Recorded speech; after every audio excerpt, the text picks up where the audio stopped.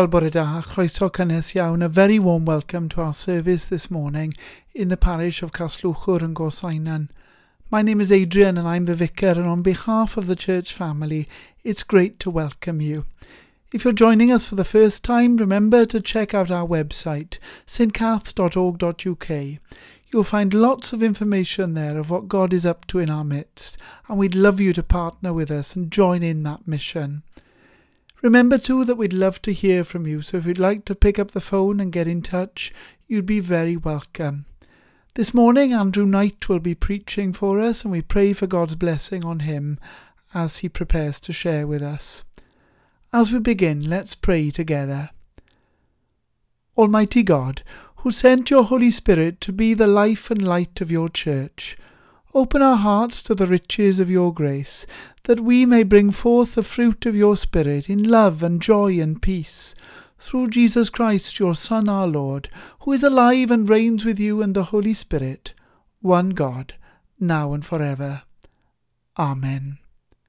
So with those words of introduction, let's worship together.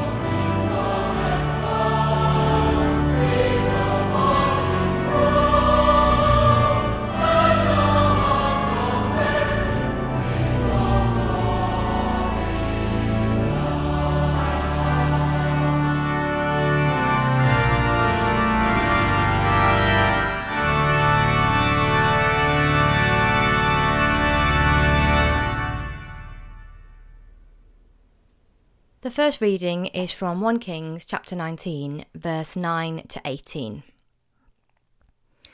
At that place he came to a cave and spent the night there.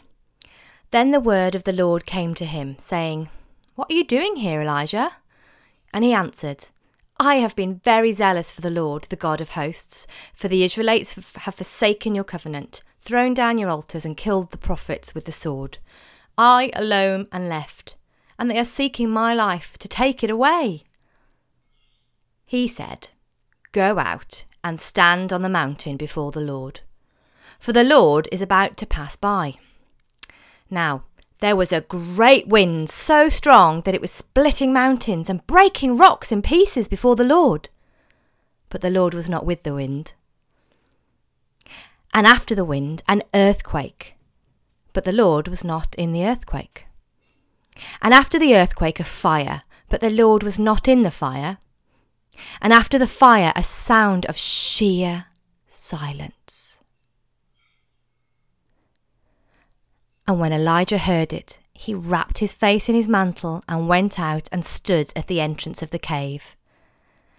And then there came a voice to him that said, "What are you doing here, Elijah?" And he answered, "I have been very zealous for the Lord, the God of hosts, for the Israelites have forsaken your covenant, thrown down your altars, and killed your prophets with the sword. I alone am left, and they are seeking my life to take it away." And then the Lord said to him, "Go, return on your way to the wilderness of Damascus. When you arrive, you shall anoint Hazael as king over Aram. Also, you shall anoint Jehu, son of Nimshi, as king over Israel. And you shall anoint Elisha, son of Shaphat of Abel Meholah, as prophet in your place. Whoever escapes from the sword of Hazael, Jehu shall kill. And whoever escapes from the sword of Jehu, Elisha shall kill. Yet I will leave 7,000 in Israel, all the knees that have not bowed to Baal, and every mouth that has not kissed him." This is the word of the Lord. Thanks be to God.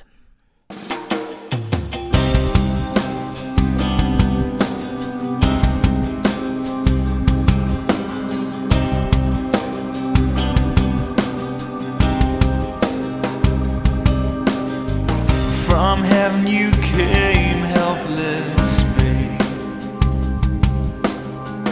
entered our world, your glory veiled, not to be served but to serve, and give your life that we might live. This is our God, the servant king. He calls us now to follow him, to bring our lives as a daily offering, our worship to the servant king.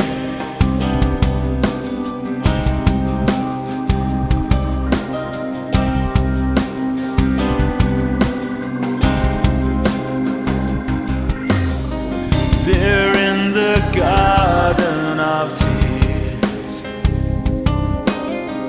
my heavy load he chose to bear. His heart with sorrow was torn, yet not my will but yours, he said. This is our God, the servant king. He calls us now to follow him, to bring our lives as a daily offering, our worship to the servant king.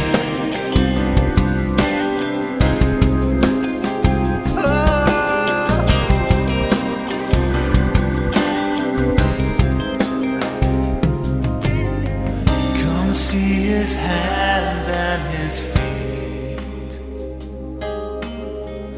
the scars that speak of sacrifice, hands that flung stars into space, to cruel nails surrender. This is our God, the servant king. He calls us now to follow him, to bring our lives as a daily offering, of worship to the servant king.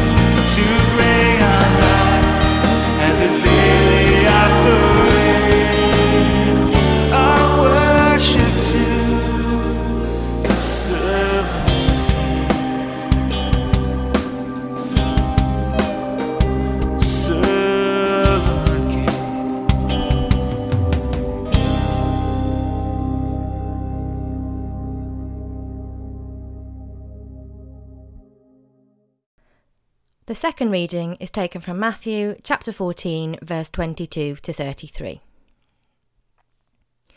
Immediately he made the disciples get into the boat and go on ahead to the other side, while he dismissed the crowds.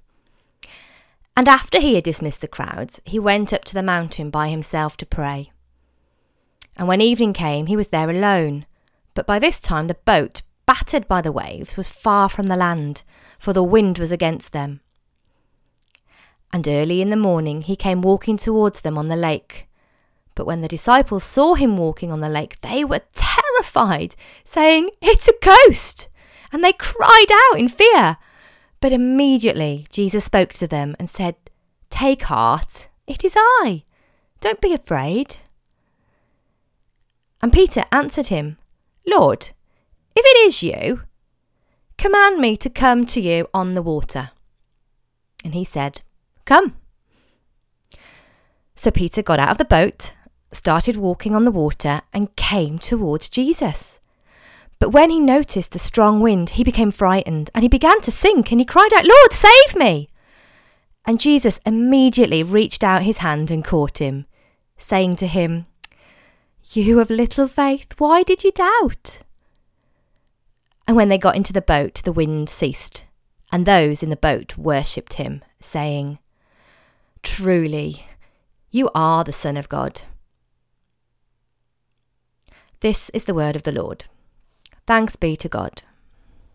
O God, help us to listen to your word with understanding, to receive it with faith, and to obey it with courage, for Jesus Christ's sake. Amen.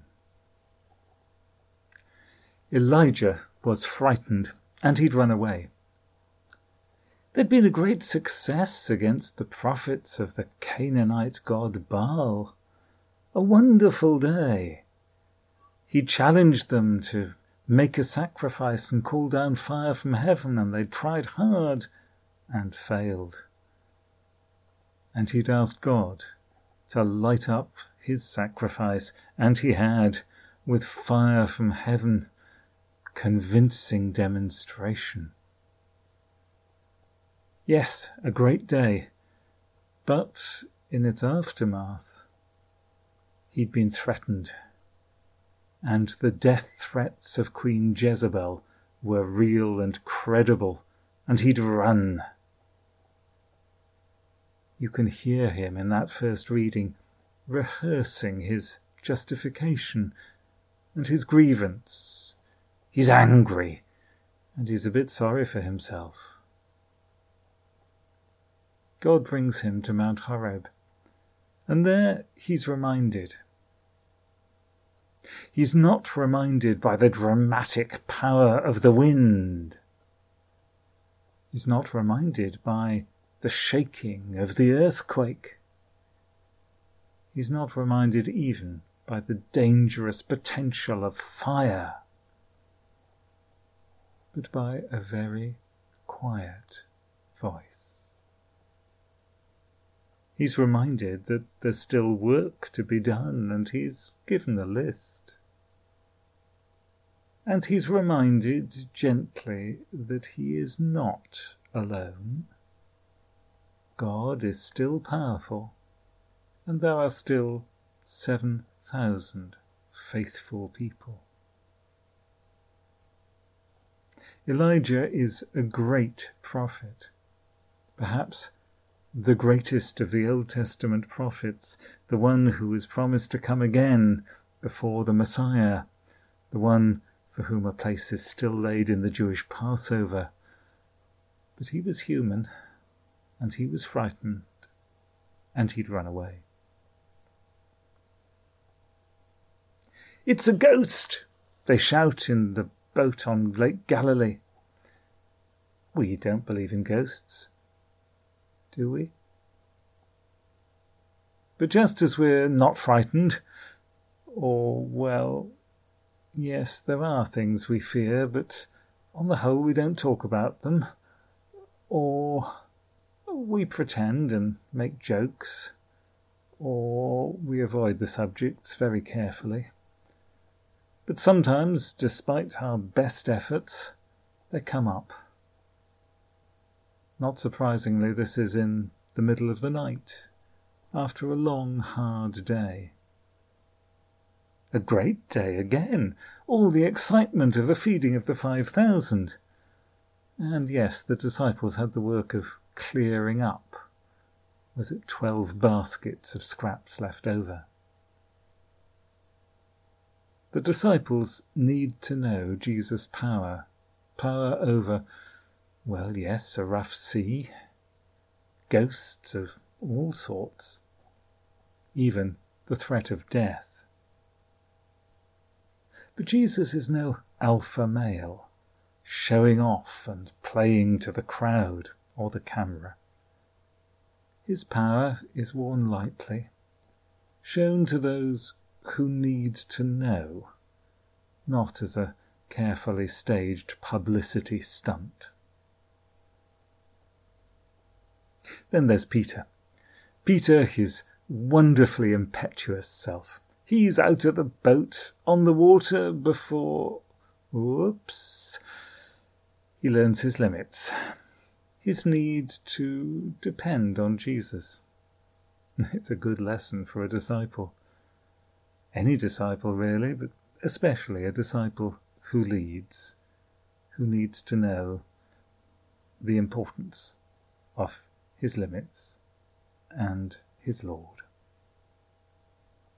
Anything you can do, I can do... Oh, actually, no, I can't do it better. Actually, there's an awful lot that you can do and I can't, and I need to learn. Peter's learning. If Elijah and the disciples had their fears, so did Jesus. There was real opposition. Oh, not just to his teaching and what he said and the way he said it, but opposition that was crystallizing now against him personally. And alongside that, there were the crowds. The crowds who'd enjoyed their lunch were fickle, unreliable. Good for a free lunch, but not for loyalty, not to depend on. And there's a growing shadow from the death to come. Like Elijah, he's not paranoid. They really are out to get him. But Jesus would face his fears and win through. Jesus knew, as Elijah and Peter had to learn, the power of God. Not a power for showing off, not a power to smooth his way to the public humiliation of his enemies and a painless universal acceptance. Not the power of a Hollywood happy ending, but a greater and more real power, which would carry him through everything and share a transforming love with all who would accept it, yes, even among his enemies who had plotted and undermined and schemed. So, what are your fears? I don't mean that they're on the surface, and maybe they're not taking you over, but sometimes it's good just to take them out and have a look. Is it something immediate, like not providing the money or the work or the attention that people say you owe them? Feeling that you're being chased and that maybe you might not win the race? Or perhaps it's something from your past that hasn't been sorted out. Something that you often manage to forget, but when you don't, it makes you feel guilty or anxious, or just you'd much rather avoid the issue. But really it ought to be sorted. Or is it something that you don't know how to tackle, like illness or death, or some big relationship failure, or coming to know that you're not the person you thought you were? Whatever your fears, they're yours, and they'll be personal to you. And they can be big things to deal with, and some of them may need to draw on skilled help from trained people who know what they're doing. But the first step may be to ask, is Jesus close enough for me to risk getting out of the boat? Can I rely on him if it's difficult, if it doesn't go well? Fear is a nasty thing. It can tie us in knots. It can spoil a great deal. It doesn't go away when it's buried. Jesus found ways to face fear, and God has been teaching his people to do that for a long time. Elijah and Peter are just 2 examples. There are plenty more. Now, was there something you wanted to ask God about? Perhaps it's time you did. Let us break bread together on our knees, on our knees. Let us break bread together on our knees, on our knees. When I fall on my knees, with my face to the rising sun, oh Lord, have mercy on me, have mercy, Lord,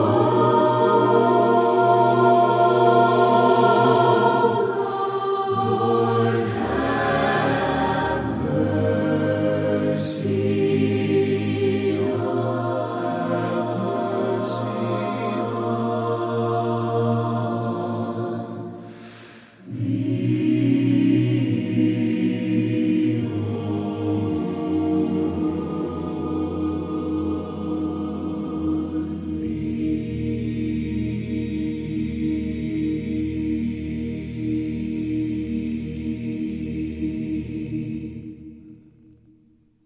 Let's pray together.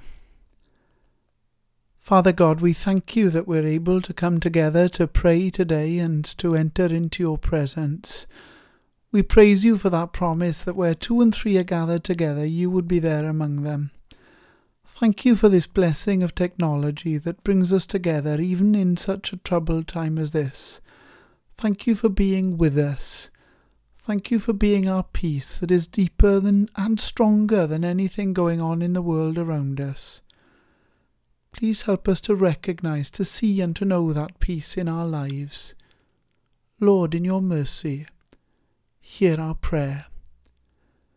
Lord, we praise you that as Christians we don't walk through this life alone, nor do we have to face our fears alone, because we're part of a great family.